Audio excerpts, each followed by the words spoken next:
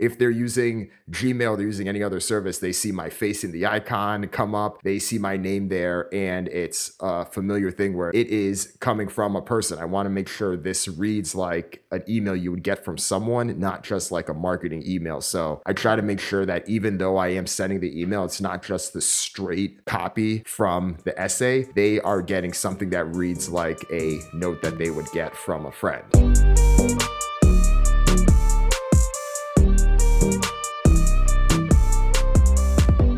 In this episode, I talked to Dan Runcie, who runs Trapital, which is a newsletter that breaks down the business of hip hop. He's really fun to talk to. We learn all about his favorite hip hop artists, specifically what indie creators can learn from the world of hip hop, and so much more. So let's dive in. Dan, welcome to the show. Nathan, thanks for having me. Yeah, well, I want to dive right in. You have a love for specifically the business of hip hop. And I would love to hear from you where that started, why you care so much about the business side, and what brought you to this point. Yeah, for me, the love for the business of hip hop really started with loving hip hop. I was pretty early on with gravitating towards this culture, and it was deeper than music. I mean, I remember at elementary school, I was really getting into different artists, who were the people that were making moves, but it was also the people that were making moves behind the scenes, right? I was very interested in the persona of someone like Suge Knight or someone like Puff Daddy, and the people that were both being very deeply involved with what was happening, but pulling the strings and making things happen, and all of the criticism and successes that both of those people achieved. And I think as I continued to grow up, seeing what that was like, at the time, I never truly saw that as a career path for myself, but I was intrigued with it. So it was almost like a hobby and something I pursued and kept up and would always talk about with friends pretty much all through life. But it wasn't until, let's see, 6, 7 years ago, and this was when I was in business school, we were doing case studies on all different type of topics.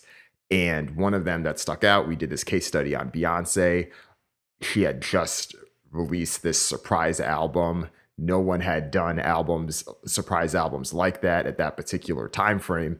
And it was this huge marketing case study on how these things happened. And it was a case study that was done by Harvard Business School. It spread across to other schools. And that stuck out to me almost like a reminder, like, oh, hey, like this is something that is huge. And it stuck out for a few reasons. One, the topic, the subject matter. I've been a Beyonce fan since the Destiny's Child days. But second, it stuck out to me just how big of a deal that case study was, how it was from a business perspective. And there weren't that many articles or breakdowns that were talking about hip hop artists or artists in entertainment that were doing and making the same type of strategic moves that other industries were making, and the type of jobs that I was working in and was planning to work in thereafter. So for me, it was really an opportunity to look at that. And that was how I had started doing some freelance writing on the side.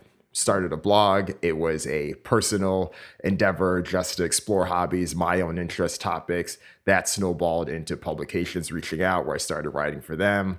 But then that snowballed again into writing for more and more reputable spots. And then eventually I saw where media was going. I saw hip hop's continued rise and said, I have an interest for this. I clearly have some skills and an ability to convey these thoughts well. Let's merge these two together and start a niche publication focused on the business of hip hop. And that's how Trapital was born. Yeah, that's awesome. So I'm just imagining, you in elementary school with the love of music, but then you're actually diving in, like, when something happens or when someone makes a move, you're diving into the story behind that. Are there any early ones that really stand out to you that, of an artist making some move where you're like, wait, what was the deal there? Or that you were fascinated to hear every little detail about? The most fascinating one to me when I was that age was Master P. So I remember this was around the time where I was really starting to buy CDs, and I bought a single of Make 'Em Say So not even just the album, like the single that just had like one side and then maybe like a B-side album with it. And I played that single, I don't even know how many times.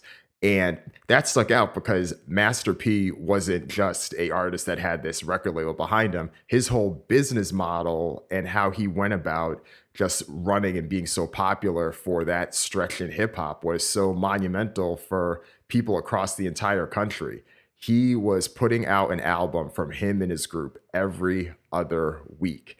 And they did not go on tour at all during this stretch. They just monetized their ability to market extremely well, make sure that people knew that there was a style and a cover of what that No Limit album looked like. There was a distinctive sound. And to be honest, even if the music itself wasn't always the best, they mastered the art of branding. So when I think about that, fast forwarding that 20 plus years now, when you hear all people in content talk about how it's better to be consistent. And sometimes that consistency may be more important than the quality. Master P is always one of the first people I think of with that. And that isn't necessarily a knock to him. It's just seeing how so many of those lessons from hip hop can translate to how media and content and so many things in the current world of the landscape operate. Yeah, that's fascinating. And I think we've seen that, all across the creator ecosystem of people who show up consistently or really do it in a novel way. Like that's crazy to think of. I mean, that's almost the level of an author releasing a book every couple of weeks or, every month.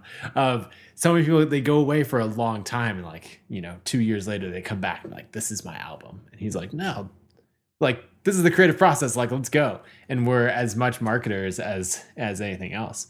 What about on that side? Like, I think so many creators are stuck in this world of like, I am a creator. Like I make great art.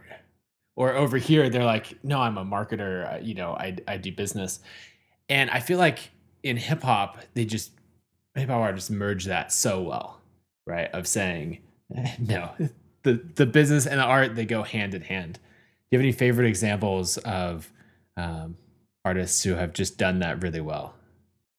Yeah, I think with the best example I always go back to, it's an easy example, but Jay-Z is still one of the best I've seen Hmm. that has done this so well. He's not only many people consider the greatest rapper of all time, but also the most successful business person. He was the first true billionaire to come from hip hop. So much of just how he learned from how the game worked for him.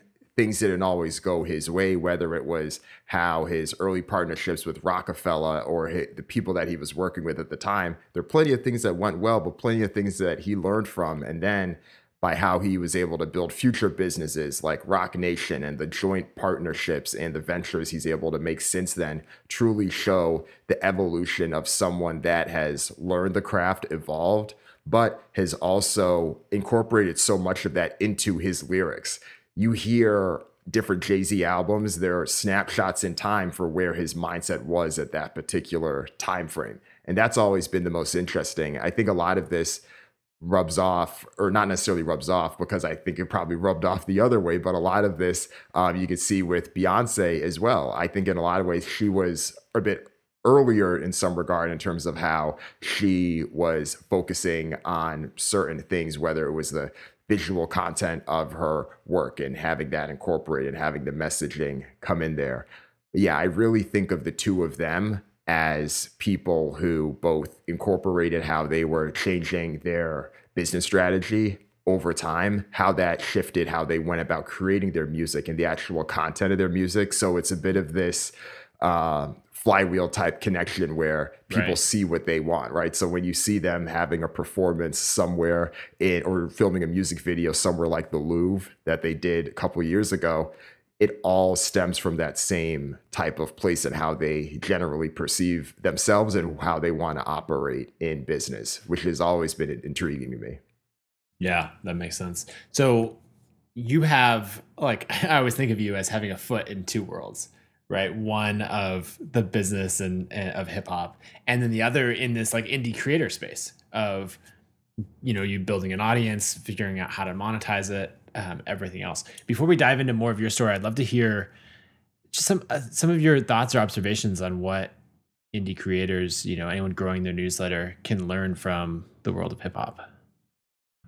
This is one of the things I really enjoy about the work I do because there's so many things I'm reading or things I see, whether it's things that happened decades ago or things that are happening right now that are so relevant to this indie creator space. So right now I'm in this space where I am running a newsletter, running a podcast, and it's my job to help grow these things, but not just grow them in any particular type of way. How do I attract the right audience? So who's the persona, who's the type of person that would be interested in travel content? How is this going to help them? What problem is it solving?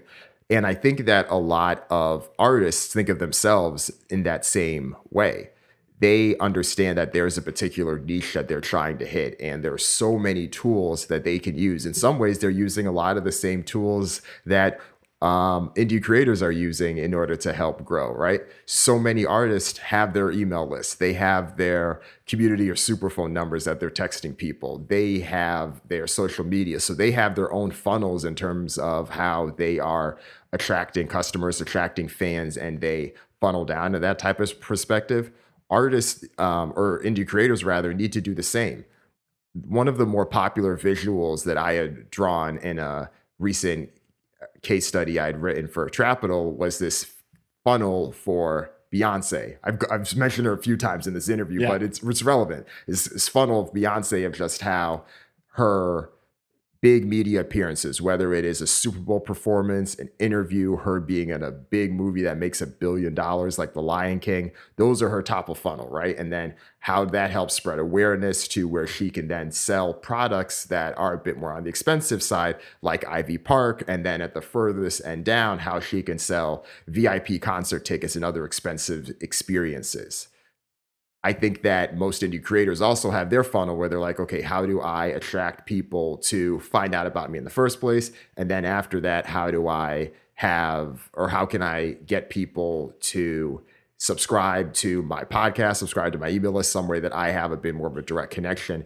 And then how can I go about selling them certain products or services that can help my bottom line, but then can also help serve them? So many of those parallels run true.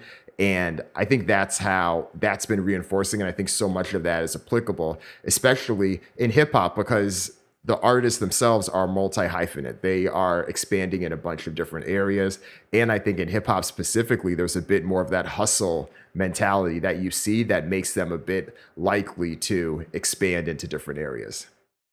Yeah. Well, and I think that funnel makes a lot of sense. And just for an example from what my funnel is, and I'd love to hear, some for you, like even this podcast, the clips that we're doing on social media, the really short things to get out there, that is our top of funnel. It may not be the same level of, appearing in Lion King, but that is the same. Like I'm just going for awareness at that point. It's not even about trying to get the subscriber. It's people seeing like, the clip pop up and then have a little bit of detail about art of newsletters or the things that I'm interested in.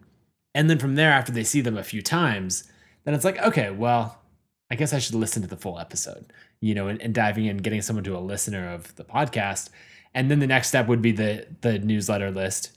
And then in a previous life, that would be, books and courses that would follow up next. For me, in the current life, it's for them to start their own newsletter and build and grow that on ConvertKit.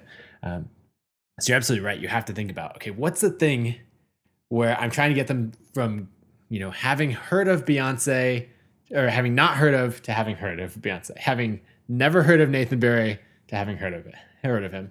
And so I'd love to hear for you, what's that top of the funnel and where does it break down from? I have no idea, never heard of Trapital, never heard of Dan Runcie into like all the way through the business to, you earning a living as a creator.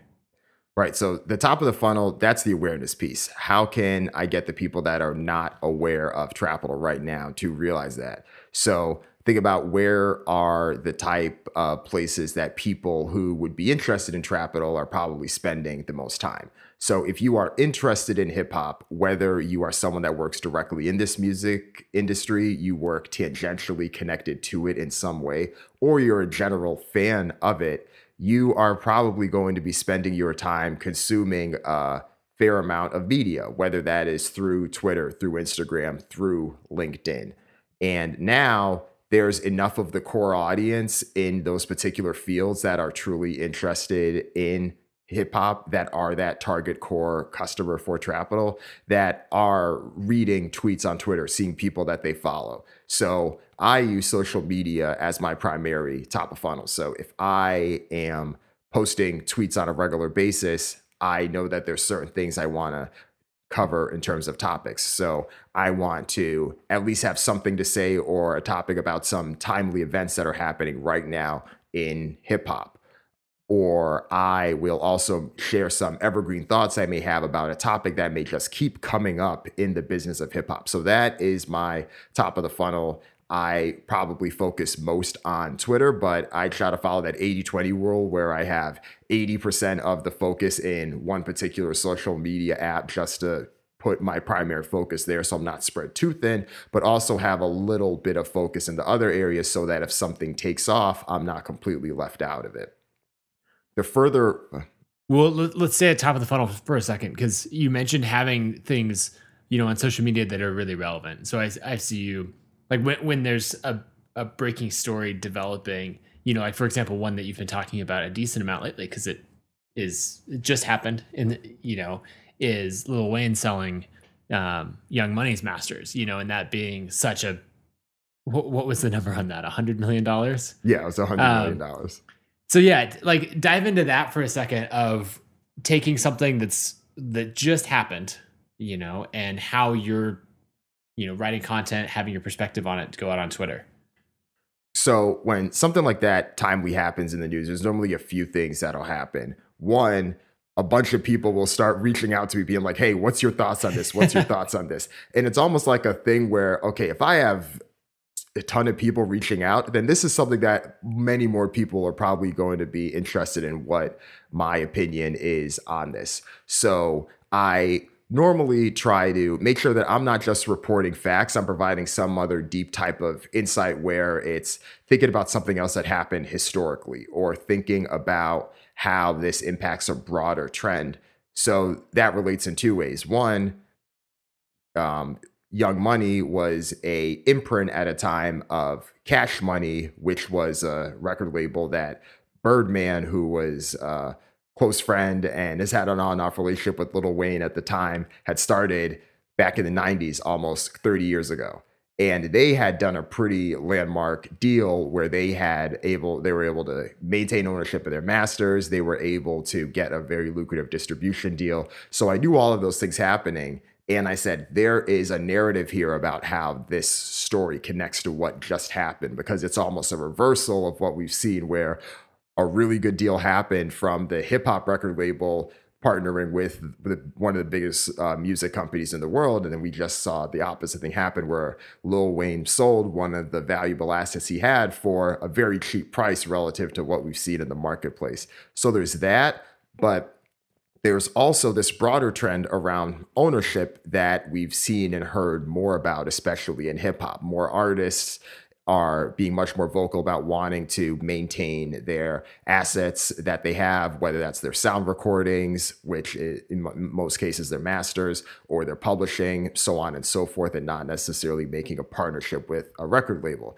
So being able to bring these thoughts together in a clear and concise way and posting and sharing insightful tweets helps offer some of that context that isn't necessarily there, because this is also one of the reasons why I started Trapital. There was so much focus on the what that was happening.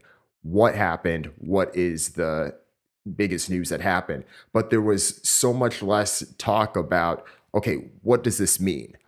Is this a good deal?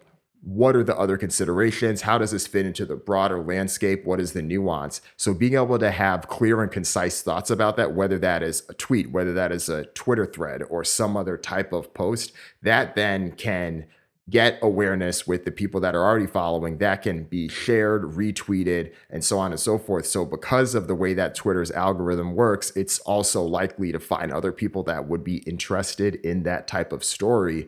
And because of that, that then help grows that overall funnel. That doesn't mean that all the people that liked or retweeted that are necessarily going to subscribe and become a email subscriber to Trapital. But similar to how you kind of shared with your newsletter, if they see that, they then see, okay, who is this person, Dan Runcie? Sounds like he has some strong opinions on this. They scroll through my feed. Oh, okay, he had something interesting to say about this deal that happened a couple weeks ago. He had something interesting to say about all these live stream music festivals. Okay, maybe a week later, you see another tweet of mine come in your timeline. And it's like, okay, now I've seen a couple of these. Let me go subscribe. And then maybe, a week or so later, you see me say, hey, I'm going to send out a newsletter. I'm going to cover these topics. Sign up here if you want to get it. I'm going to send it out later today. There, you sign up, and then you start to see the email funnel. You could read a few of my past essays. And that's normally how it works for a lot of the people that end up subscribing. But I also know that there are people that are off of Twitter that I also need to be able to reach as well. So it's trying to use that similar type of mentality in other platforms. And I think that has served me pretty well. Yeah, that makes a lot of sense. There's two things that I heard in there that I want to really highlight. One is the deep industry knowledge, because so many people are saying like, oh, this happened, and then this other thing happened. And so as a creator, being able to tie that back and say, this happened, and it's interesting because here's the whole backstory, here's the trend, or here's how it's opposite of what happened in the past, or here the continuation of the trend.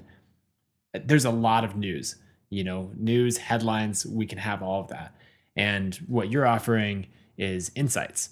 And that's, what other people don't have the deep knowledge or the time or something like that.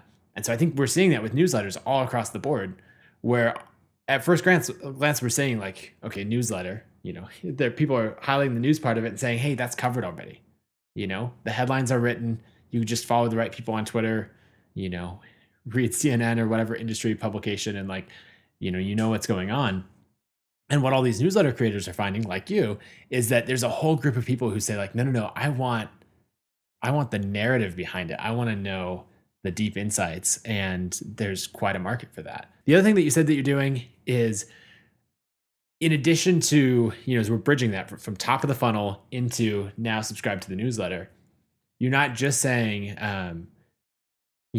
every week or every month a tweet of like, hey, make sure to subscribe. You're saying this story that you'd be interested in, my take on this thing that just happened, is going to be published, 3 hours from now, later today. Subscribe if you want to get that. Now, in most cases, they could go to your site and it'll be published there publicly.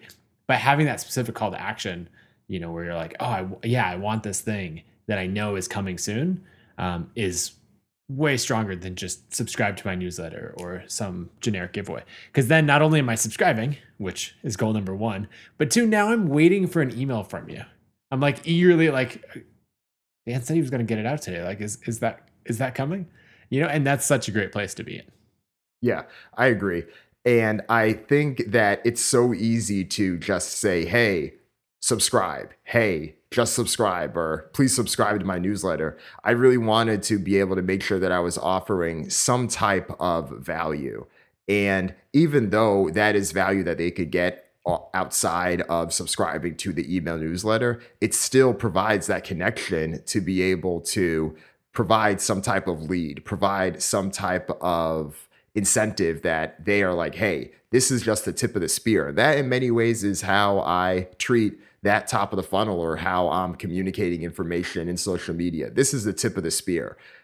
It's enough for me to be able to use this format, but in order to really get the depth of it, that you can subscribe to the email list, you're able to get a bit more insights. And then it's a bit more of a relationship, right? If they're using Gmail, they're using any other service, they see my face in the icon come up, they see my name there, and it's a familiar thing where it's like, I'm intentionally using the name Dan Runcie that they're getting from and not coming from Trapital, because even though I am a solo person plus a few freelancers running this, it is coming from a person. I want to make sure this reads like an email you would get from someone, not just like a marketing email. So I try to make sure that even though I am sending the email, it's not just the straight copy from the essay. They are getting something that reads like a note that they would get from a friend. It's a quite detailed note that has a lot of insights and comparisons, but it sounds very familiar. And that's intentional with the language and the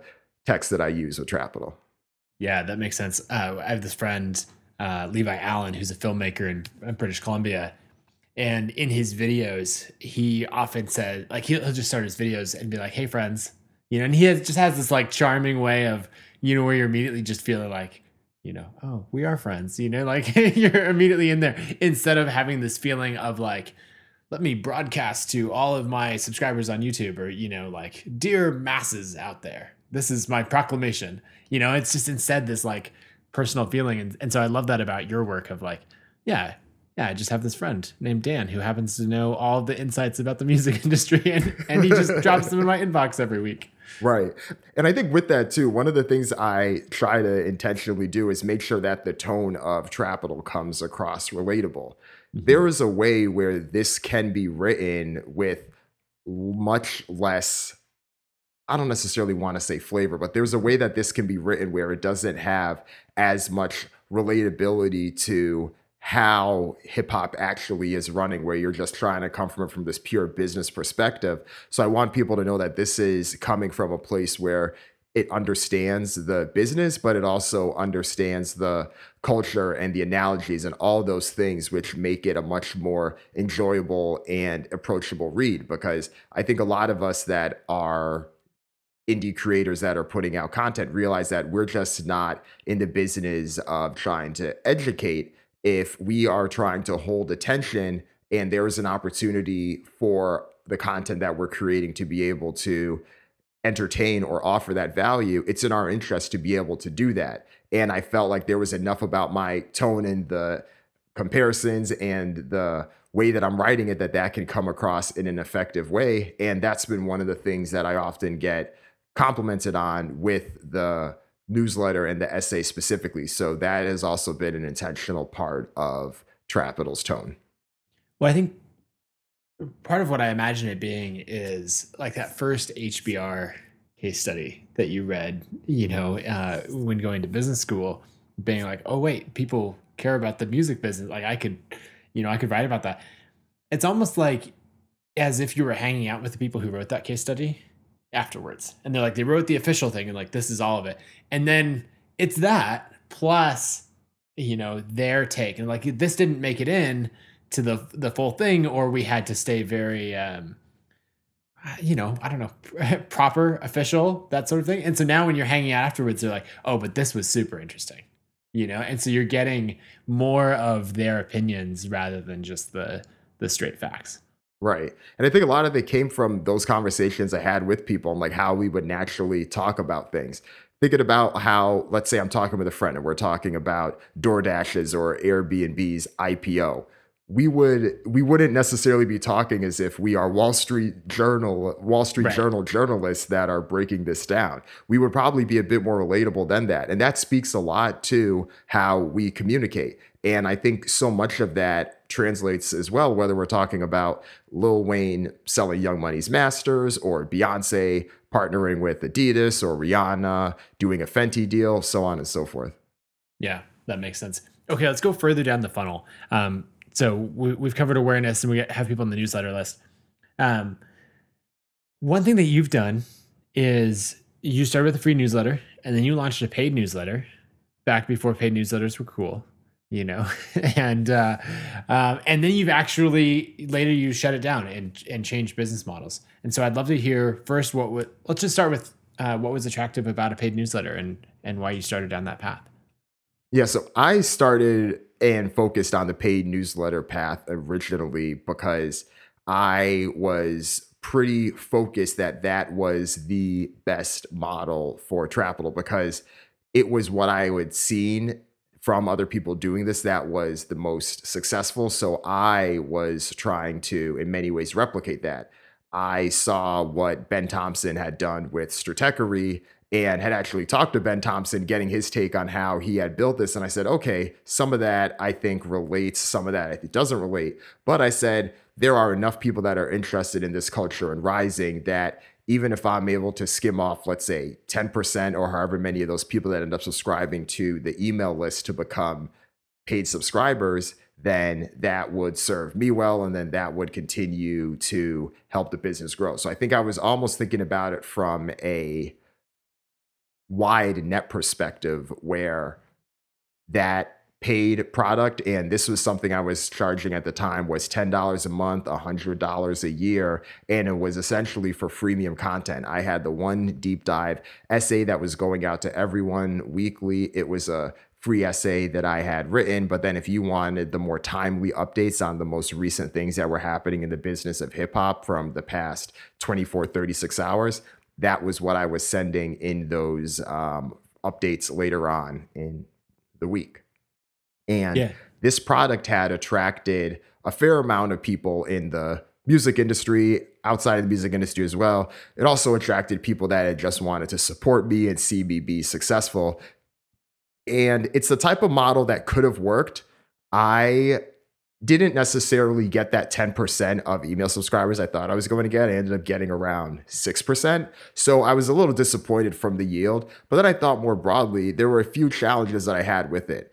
One, I was still in the early days of Trapital, and I really should have spent more time building the overall funnel. So really growing my overall top of funnel, as opposed to spending more time trying to convince the people that were already in that interest stage to committing to the product that I had, that was at least the product that was at the bottom of my funnel, which was this paid membership to Trapital.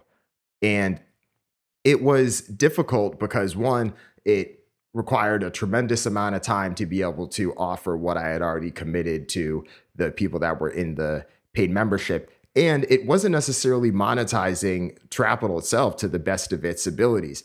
I realized that beyond just having people have an interest in hip hop, there was a super specific group and niche that could be super served well by what I was offering. There are the people that are working and making the decisions that are truly taking the business of hip hop to the next level. I'm writing about the types of deals that Drake has done and whether or not he should have considered other options. I'm talking about the type of partnerships that record labels have made with other live stream companies or other organizations. Over time, if you write enough and you do well, you're going to attract the people that are making those types of decisions to your newsletter. So there's a better way to serve that audience than offering just this general product that was reaching the wide net. And that's a product that can work. It clearly worked for a number of people. I think it could have worked even at a 6% yield with a much bigger net. But there are better ways to offer products that aren't necessarily annual commitments or subscriptions that can serve them, whether that is a consulting offering, whether that is a specific type of service or advisory or some other type of practice that you can. What I've done specifically with Trapital since pivoting is working more on a consulting and unique project basis where I'm helping different companies in a different type of ways help bring hip hop to the work that they're doing, whether that is helping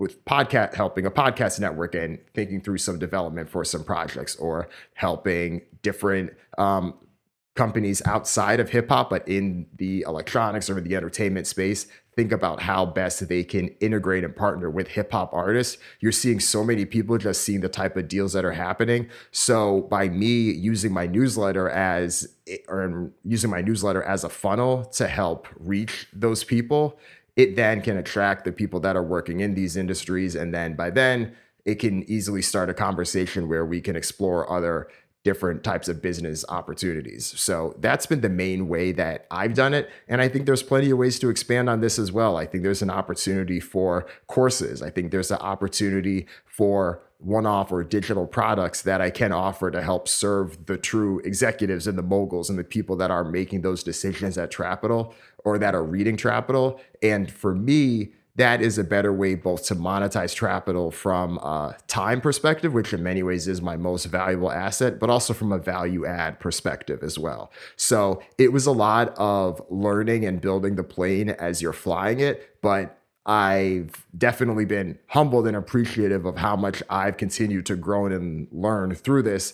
Part of that comes from how much I've just tried to better understand the landscape, but also just came from doing it, realizing what doesn't work and quickly being able to iterate. Yeah, that makes sense. And the most important thing is that once you have someone's attention, there's a bunch of different ways that you can earn money from that. With paid newsletters early on, I've been pretty vocal about, hey, I don't think that they're necessarily the best. Not that there's anything wrong with them. I just think that for a new creator or someone gaining traction, they may not be the best way to monetize the audience. So, for example, David Perel, who was on the first episode of the show, he's got an email list of 40,000 people. I think he could do a very successful paid newsletter. He's quite prolific.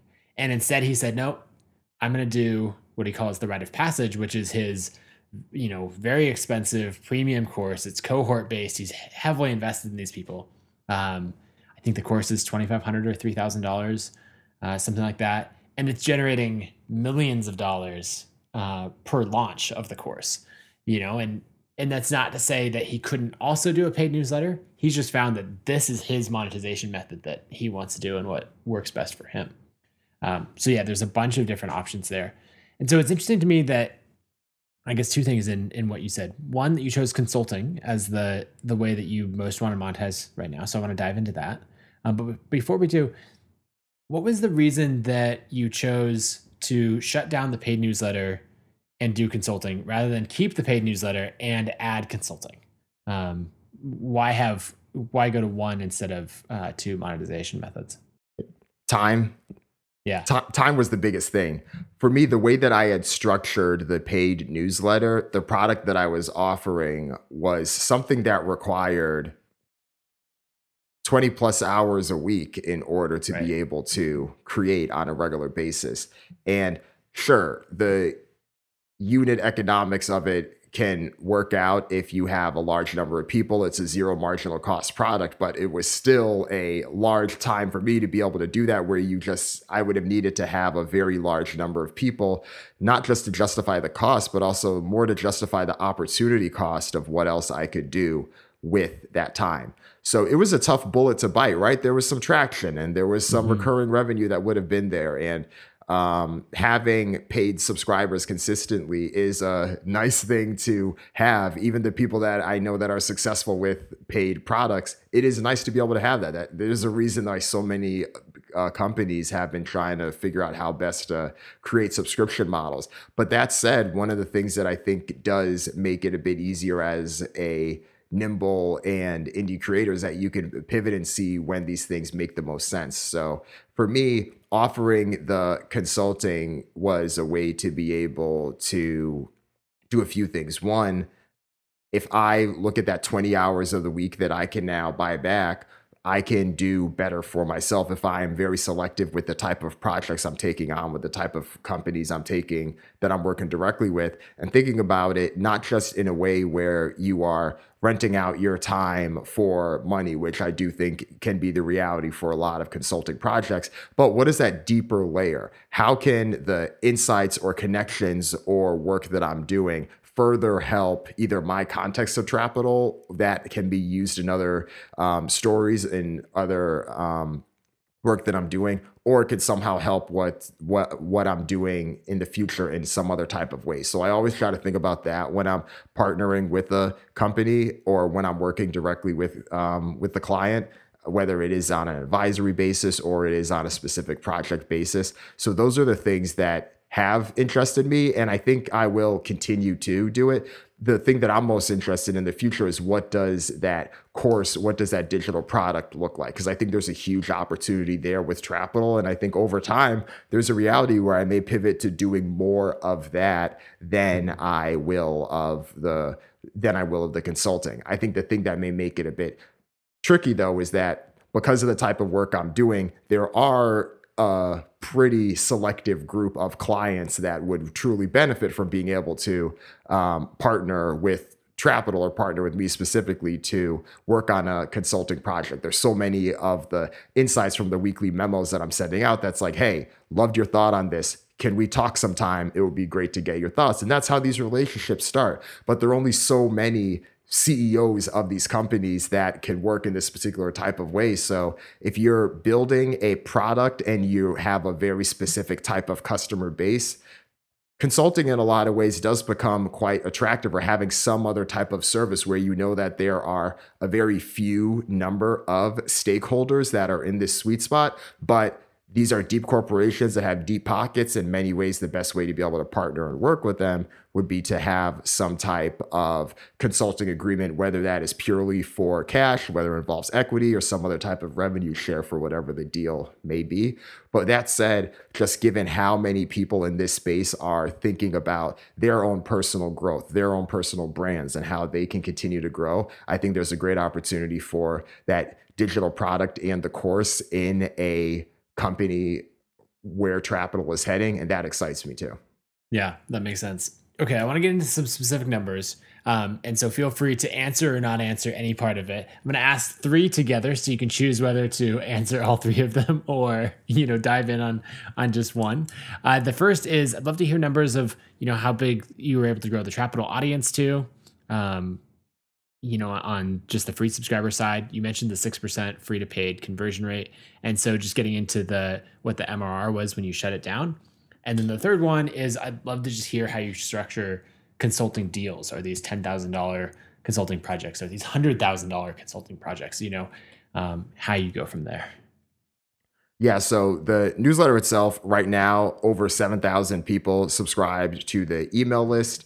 And when I had shut down the paid newsletter itself, there were, to be honest, I forget the exact number, but I want to say maybe it was around like 220, 230 people or so that were paying either $10 a month or $100 a year. So it was somewhere between like $22,000 to $25,000 in monthly recurring revenue. So, I mean, that was me doing the math of that to be like, okay, this is what I'm, at least at this current stage, putting 20 hours a week into to be able to, continue to ultimately get that type of revenue. Of course, it can grow, but it can't grow until I have more time to be able to help grow that overall base. So that was a big piece of the decision there in terms of why I didn't do that. So 2,200 to 2,500 a month in recurring revenue from the newsletter. Right. Yeah. Right. So, that's a solid baseline for, like as an indie creator, having that coming in consistently, is really nice. That's all of rent in some cities, 2/3 of rent in other cities. It doesn't cut it in San Francisco, which is where I live now. So, luckily I was able to, I saved up some money before I started Trapital, or not before I started Trapital, but before I started working on it full time, because I said, there's probably going to be some trial and error, and I need to have a bit of comfort there. So it wasn't all the money that I was living on, thankfully, but I realized that, there's a timeline for everything, and I needed to make some changes and make some pivots there. So in terms of the type of projects that I have right now, that I take on for consulting, it truly depends. I think for the most part, the main way that I've gone about it, so the main standard is, let's do a 3.5 month engagement where I am giving an overall assessment on what the best path of strategy should be. So this is me working much more on the strategy side more than the implementation side of things. So if you think about how a Trapital article or how a Trapital newsletter is typically written, there is my insights on what's happening with a particular company. So if someone reads that, they're like, hey, we would love something like this and even more in depth for what you think we should do moving forward. That 3.5 months of work would include the analysis, it would include the interviews, the research to understand what makes most sense for this company, and then being able to provide overall recommendations, next steps moving forward, and so on. So it really depends on the company, because in some cases it is straight cash, in other cases it's revenue share or derivative rights, or if there is something, if there's a partnership related to the future content that we're creating. In other aspects, I've become an advisor for companies and getting equity in exchange for that. So it's definitely varied based on the deal. So I think for people that are listening to this, it's probably best helpful to think, okay, where are the places that you want to be able to serve? And for me, there was interest in being able to do all of those things, whether it was working for the big Fortune 500 companies or working for the startups, and just knowing that the type of deal or the type of structure you have in place for a startup may not necessarily make sense for a big firm. If you're working for a big firm, that 3.5 month strategic advice works much for, for some five-figure amount of money makes much more sense than a startup where equity makes more sense for several reasons. One, they probably don't have the cash to pay that. And secondly, where they are from a company isn't necessarily someone coming in with some big strategy deck or some analysis to be able to suggest things. They want someone that they can reach out to. And hopefully, if you become more of a trusted and supportive advisor, that's always a running joke. Not every advisor is necessarily worthwhile as they are. But if you become one of the worthwhile ones, then great for you. And hopefully that can work out well if there's an exit for the company in the future. So the flexibility has worked out well. And I think that's what I'll continue to do moving forward. Yeah, that makes sense. And then you're just able to tailor it to each business and each conversation. Let's talk about the rise of newsletters. We've seen, obviously you've been doing it for quite a while. You run your newsletter on ConvertKit. Um, there's all kinds of things. Email's been around for a long time, but over the last 3 years, but even the last like 12 to 18 months, we've just seen newsletters take off like crazy. I was joking with Barrett, our COO at ConvertKit, that like seems like half the people that follow us on Twitter, have a Substack in their Twitter bio and that sort of thing. And it's just a level. Whereas 12 months ago, 18 months ago, if you were like, oh, I'm a newsletter creator, people would be like, where's your startup? But now if you say that, they're like, yeah, me too, and everybody is. And so I'd love just hear your take both on platforms, and then maybe before that get into the just the most recent wave of an excitement around newsletters. Right. I think I came in just before this wave truly kicked off because I had started, at least I had the idea for Trapital and knowing that I wanted this to be delivered through email towards the end of 2017 because I started Trapital spring of 2018. And then I started working on it full time a year later. But yeah, so that, as you mentioned, 18 months, 12 months ago was when things really took off. So I think I kind of came in just before that. But I think that for me, the platforms tell a big story because I do think that where people have chose to start their newsletters have said a lot about the brand or the identity of what the newsletter wave is, what it means, and where things are necessarily going. I think what's worked out well, I think Substack has been one of the main companies involved with the wave. I had Trapital on Substack for the first year that it existed. And funny enough, I found out about Substack by typing into Google, is there a platform out there where I can have my blog posts combined with my email list? Because at the time, I was looking for something that was very easy at the time. I knew that this was a pilot that I wanted to test out with Trapital. I wanted to see what this was like, and I wanted the tech to be as low and as easy as possible. And ended up talking to the founders that work at Substack, both great guys, Hamish and Chris, and was able to at least help me get ramped up and really think through how the deliverability and audience for something like Trapital could work. What I think later on happened, though, is just given the ease of Substack and how it was built, it worked in a way that because it was very easy and out of the box to use, it attracted a lot of the people that were like, oh, well, I have the content. I have, tens of thousands of Twitter followers. Let me find a way to monetize this content, because if I can follow the best case scenarios of a Ben Thompson or or some of the other people that are doing quite well, then I can monetize 10% of that audience by that could hopefully come on and subscribe to my newsletter. So I think it performed and got caught on quite well with tech audiences that were seeing what was happening. And just because of how popular tech Twitter and VC Twitter is, it was able to help the spread of a lot of those things quite well. What I think differs, though, and these are conversations I've had with people, conversations I've had with Hamish and Chris at Substack, and also other creators, is that what Substack offers is great in that it's a very quick, out-of-the-box tool that lets you, as the creator, focus primarily on the content you're doing.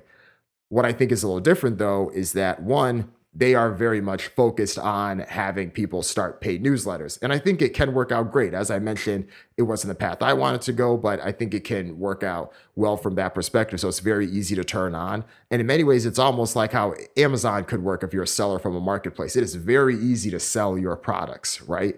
However, if you want something that's a bit more bespoke, something that is a bit more customized for your audience, and you want to be able to be a bit more flexible, almost in the way that Shopify or some of these other platforms are for sellers that want to have something, you may want to move your newsletter off of that and just have something where you can customize the website. You can offer products or services that aren't directly tied to having a paid newsletter or freemium content.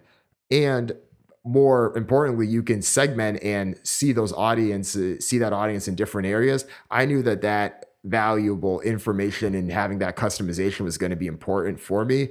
So it was worth the switching cost, I'll call it, in order to Yep. switch. And as you know, I'm now on ConvertKit. I've been on ConvertKit now for, say, a year and a half. And yeah, I mean, I think like anything, it took a bit of getting used to. This would have been but it would have been a much tougher switch for me if I had made the switch to, or if I had made the switch to ConvertKit earlier, if I'd started on ConvertKit, because I didn't feel like I had it tested out. I was very new to this. I didn't even know how to create a website or any of the things that I would have needed to know how to do before this.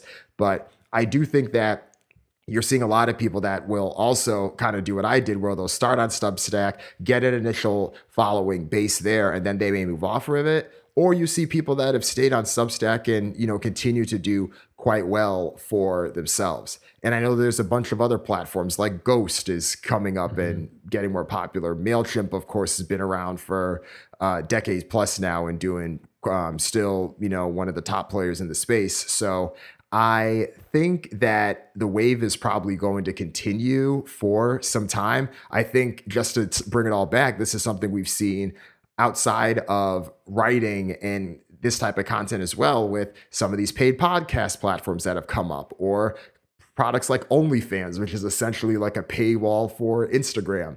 These types of things are coming up that are allowing creators to monetize their work in more individual ways. And I think that's probably the overall wave that interests me. So the optionality of this, I think, is great, but I do think it's important for creators to think, okay, where am I in the process? How do I think about this from like that MVP perspective to be able to grow the product? And if I'm thinking about that, what makes most sense? And I think for me, my journey did work out pretty well with it so far. Yeah, I like to imagine that in your ConvertKit account, you have a segment for like just music executives, and it's like just this group of people, and you're like those are people. Here's the whole audience, and you can break it down in so many different ways that you're right, you can't do on a Ghost or a Substack or something that's more built for broader publishing. But then at the same time, from the difficulty or the setup side, right, you have to have WordPress, and do your publishing, and then the email through ConvertKit. So there's a lot of trade-offs, but I think it makes sense that this trend that we're seeing of people starting on Substack and then getting that level of traction and either seeing the payment cost or wanting an API or wanting flexibility or segmentation or reporting, and then saying like, okay, it's time to graduate from Substack to kind of the next level. Right. Yeah. And I mean, I think that, let's say that if your goal is to, you have a large following and you want to monetize that following on the side from everything else that you're doing, something like Substack can work out quite well. Obviously, other platforms can do a lot of those same things too, but the quick plug and play aspects of it can work out quite well. But I knew for me, I wanted to do something a little different. I truly wanted to build a company that in many ways stood for things beyond just monetizing the audience I had. I didn't have an audience before I started Trapital, so I didn't come into it from that perspective. It's something that I'm still building now. So being able to have that as a home base was reminder of where I wanted to take things, but also a I guess a stake in the road in terms of where I wanted to make sure that the company was heading and being willing to make certain trade-offs when the time was right. Yep, that makes sense. Well, thanks for joining me today. It's been really fun to dive into your newsletter and the world of hip hop. Where should people go to subscribe? So if people want to learn more about this, go to trapital.co. That's the website. So that's trapital.co. Sign up and subscribe. I send a newsletter out every Monday. I call it the weekly memo, and this is the weekly breakdown of the business of hip hop. So you want to get all of the latest insights, whether it is what's happening with the latest artists partnering with the company, a master's deal that's happening, or just a wave of partnerships or deals that are happening that are even tangentially outside of hip hop, but are still related to the people that are operating in this space. It's most likely going to get covered there. So you can check it out. Sounds good. And also, I'd just say everyone should follow you on Twitter. Just Runcie Dan on Twitter. Yeah, you're one of my favorite Twitter follows. So Thank you. I appreciate that. all right. Thanks for listening.